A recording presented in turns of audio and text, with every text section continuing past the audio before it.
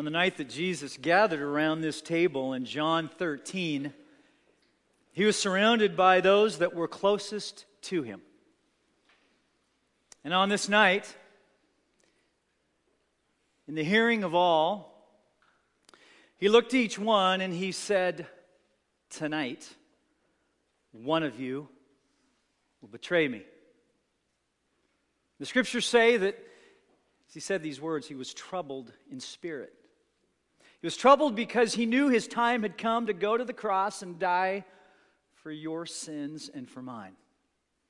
He was troubled because the message of the cross, the gospel, was imparted to these ones. What would they do with it? And he was troubled because one among them was walking down a road, destructive path that would lead to his end. Have you ever wondered from the story of Judas, why would a man who spent 3 years following the Master, he ate what Jesus ate, he slept where Jesus slept, he experienced the transformed lives, why would Judas follow Jesus for 3 years, only to turn away in the end? I want you to turn with me to John chapter 13 as we answer that question this morning. Let me just welcome you here to Salem Alliance Church. It's good to have you all. If you've been with us for a while, you know that we are well into a series on the life of Jesus Christ. We've been spending time in this series looking at the life of Jesus through the lens of those who knew him best. And up to this point, through the lives of individuals who followed him with their whole heart. Well, most of you, if not all of you, know that the life story of Judas is anything but a wholehearted devotion to Christ. But perhaps what you are not prepared for this morning is the life of Judas is also very instructive for us, those who would say the words in Matthew 10, "Those are my words. He who stands firm to the end will be saved." If that's your heart this morning, and I pray and hope that it is, Jesus, I want to follow you to the end. I want to live my life for you. Sold out, no turning back, no compromise. Where you say go, I will go. Where you say stand, I will stand. Where you say speak, I will speak. If there's any sense of that in your heart this morning, and I pray that it is, and growing as it is in mine, then there are words from the life of Judas that will help us. Let's pick up the story in John 13, verse 1. And I'm going to read just the portions that relate to Judas's life, so as I move around, just sort of follow with me, would you? Judas' story. Just before the Passover feast, Laura was talking about a minute ago, and Jesus knew that the time had come for him to leave the world, to go to the cross, go to the Father. Having loved his own who were in the world, he now showed them the full extent of his love. Verse 2. And the evening meal was being served, and the devil had already prompted Judas Iscariot, son of Simon, to betray Jesus. Jesus knew that the Father had put all things under his power, and that he had come from God and was returning to God. Let's skip down to verse 12. And when he had finished washing their feet, he put on his clothes and returned to his place. "Do you understand what I have done for you?" he asked. "You call me teacher and Lord, and rightly so, for that is what I am. Now that I, your Lord and teacher, have washed your feet, you should also wash one another's feet. I have set you an example that you should do as I have done for you. I tell you the truth, no servant is greater than his master, nor is a messenger greater than the one who sent him." Verse 18, but I'm not referring to all of you. I know those I have chosen, but this is to fulfill the scripture. He who shares my bread has lifted up his heel against me. I'm telling you now before it happens, referring to the betrayal later in the night, so that when it does happen, you will believe that I am he. I tell you the truth. Whoever accepts anyone I send accepts me, and whoever accepts me accepts the one who sent me. And after he had said this, Jesus was troubled in spirit, and he testified, I tell you the truth, one of you is going to betray me. Oh God, use power, this conflicted story, use it in our lives, that we would follow you fully, wholly devoted. The early days of Judas Iscariot are very interesting. Even the name Iscariot comes from two simple words, Ish-Karioth, man of Kerioth. Kerioth was a region in Judea, or an area of Judea. Judas was one of the few of the 12 disciples who actually came from the region around Jerusalem. You might remember that when the scriptures talk about Andrew and Peter and Simon and so on, it says he met them around the Sea of Galilee. The Sea of Galilee was to the north, and many miles below was Judea. Some historians think that Judas was from a region near Jerusalem where he probably would have been living in a prosperous home, perhaps even a son of aristocracy, perhaps close to the inner workings of the temple, perhaps even close to the inner workings of the Roman government. Then we find that Judas is named by Jesus among the disciples. Mark chapter 3, you might be familiar with this list. And these were appointed: Simon, James, his brother John, Andrew, Philip, Bartholomew, Matthew, Thomas, another James, son of Alphaeus, Thaddeus. This interesting pair, Simon and Judas, coupled together. We also read in John chapter 12, Judas had a very interesting role as a disciple. He was the keeper of the money. It was like he was the CFO. It would have put him in close proximity with Jesus. Man of notoriety, perhaps. One that had the inside scoop, where the disciples were to go, their activities, how the money would be spent. Well, it wasn't long until his true colors began to emerge. Do you remember this passage in John 6?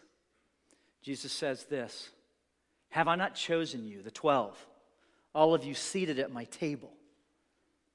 Yet, one of you is a devil, referring to Judas.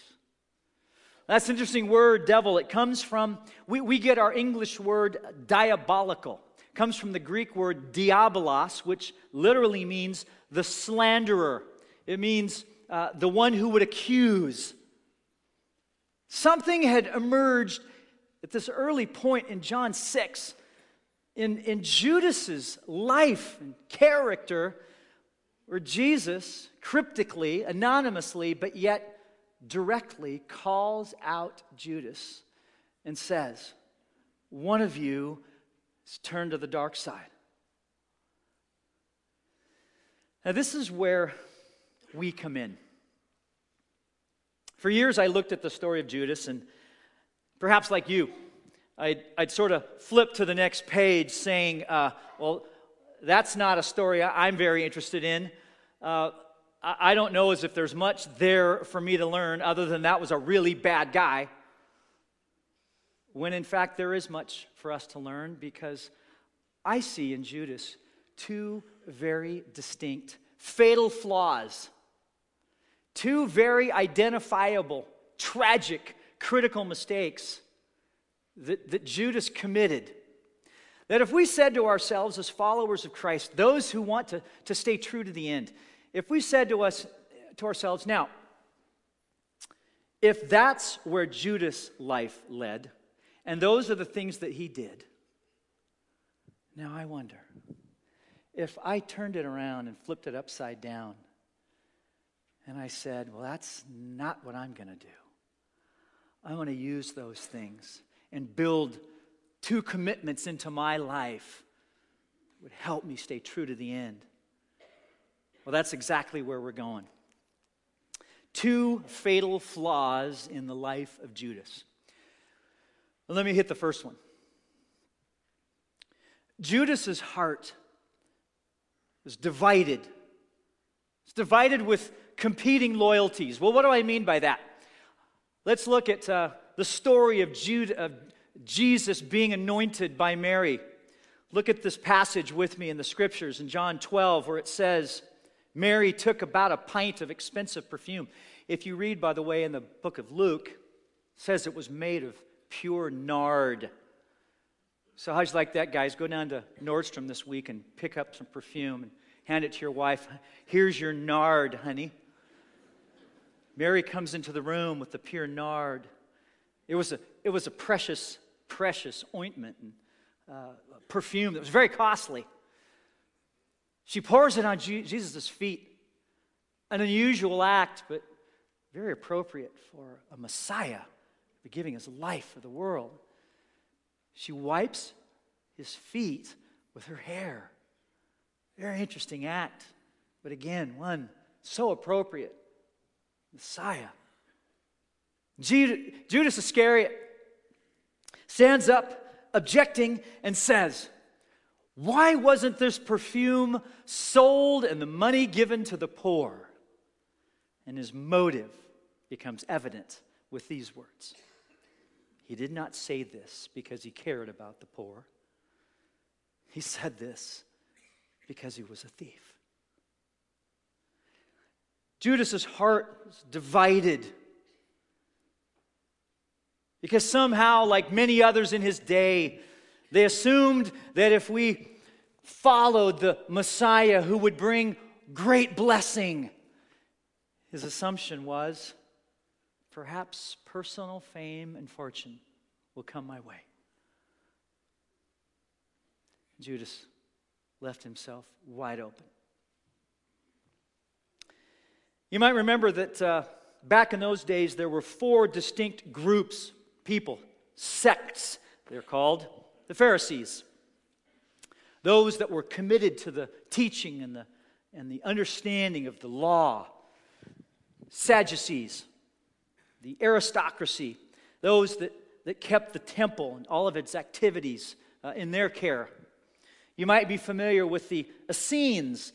Some people think that John the Baptist was among this group. It was a group of mystics. And they would often be found in the hills and in caves, devoted to the reading of the law and a very quiet group.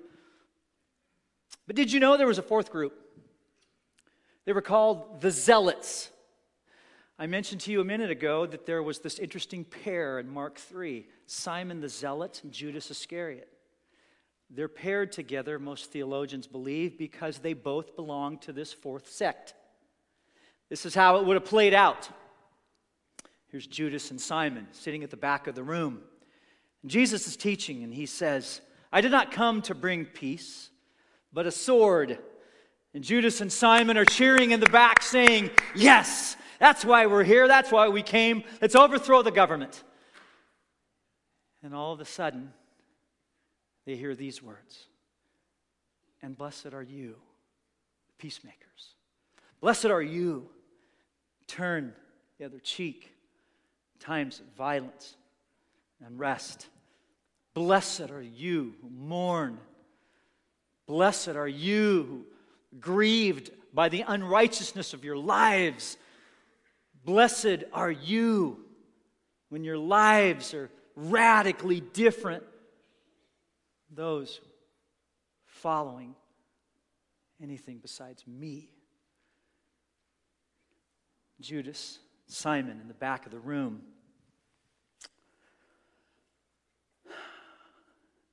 This isn't what we thought it was going to be. This isn't how this was supposed to play out. Judas, personal fame, fortune. political, revolt, unmet expectations. Judas's heart, anything but wholly devoted to Christ. And the interesting thing about unmet expectations is it often takes us to very dangerous places. How many of you, perhaps you've been walking with God for some time now,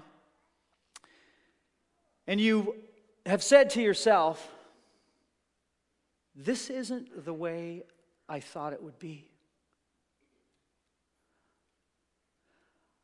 I wasn't supposed to be experiencing this much pain and tragedy. I wasn't expecting that I would lose someone that I loved so young. I wasn't expecting that this life of following Christ would entail so much sacrifice. I didn't expect that the words of Jesus demand of me a changed life. This was really evident to me one year in college, my senior year. I was sitting with a friend of mine. We were out on the patio. It was a sunny day, and we began just talking about the interior of our lives, our souls, and I remember he said to me, I tried Jesus. It didn't work for me. My life wasn't any better. I didn't get any of the things I wanted, and a lot of the stuff I don't need. I wrote those words down later that day because I found them to be very profound. In that, I found those words to be evident of some very clear unmet expectations. An expectation that when I give my life to Jesus, somehow it makes me better. It makes the circumstances of my life cleaner. Sort of a pain-free existence. Sort of certainly no more trials or troubles will come my way, and we know that's not true, don't we? As a matter of fact, the Scriptures tell us in this life, many trials. I would say that we're guaranteed trouble. As a matter of fact, I think that's how God does His best work in our lives, when we must depend on Him.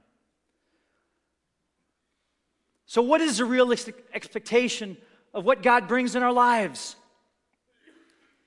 He who stands firm to the end will be saved. That is our hope of glory. That is a realistic expectation. That is where Judas took a left turn. His eyes were off of the eternal picture. Friends, the expectation that we have in Christ is one of glory with Him in heaven. It's one of freedom from sin on earth. It's one from taking all of the turmoil, all of the pent-up anguish in our souls, not knowing if we're rightly related to God, not knowing how God looks at our lives, wondering, what is my standing with God and where is my life going? And it's taking all of that and putting it at His feet, and it's Him saying to you, he who stands firm to the end might be saved. No. Will be saved. That is a realistic expectation. Unmet expectations often lead us to this second fatal flaw. See, not only was Judas's heart divided, his mind was corrupted. He was corrupted by deceitful schemes of the enemy. I'm going to read you John 13, 2 and 3. So the evening meal was being served, and the devil prompted Judas. Over to verse 27. As soon as Judas took the bread, Satan entered him.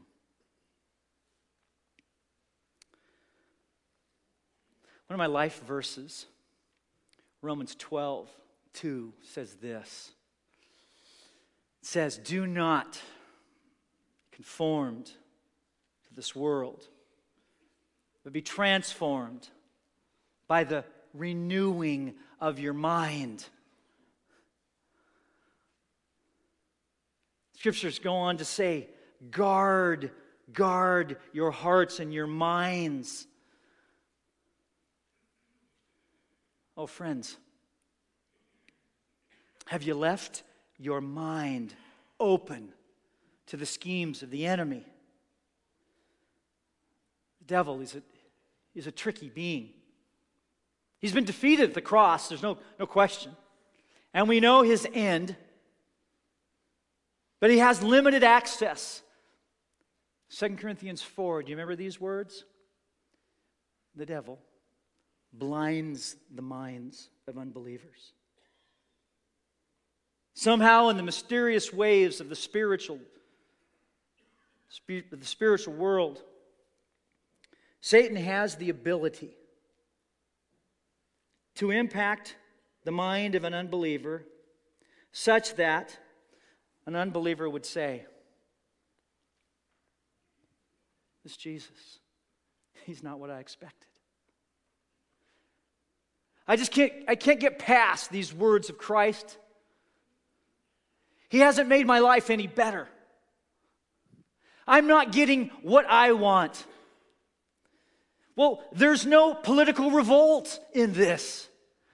There's no personal gain for me in this. He hasn't removed all of the difficult circumstances of my life. I have no need for Jesus.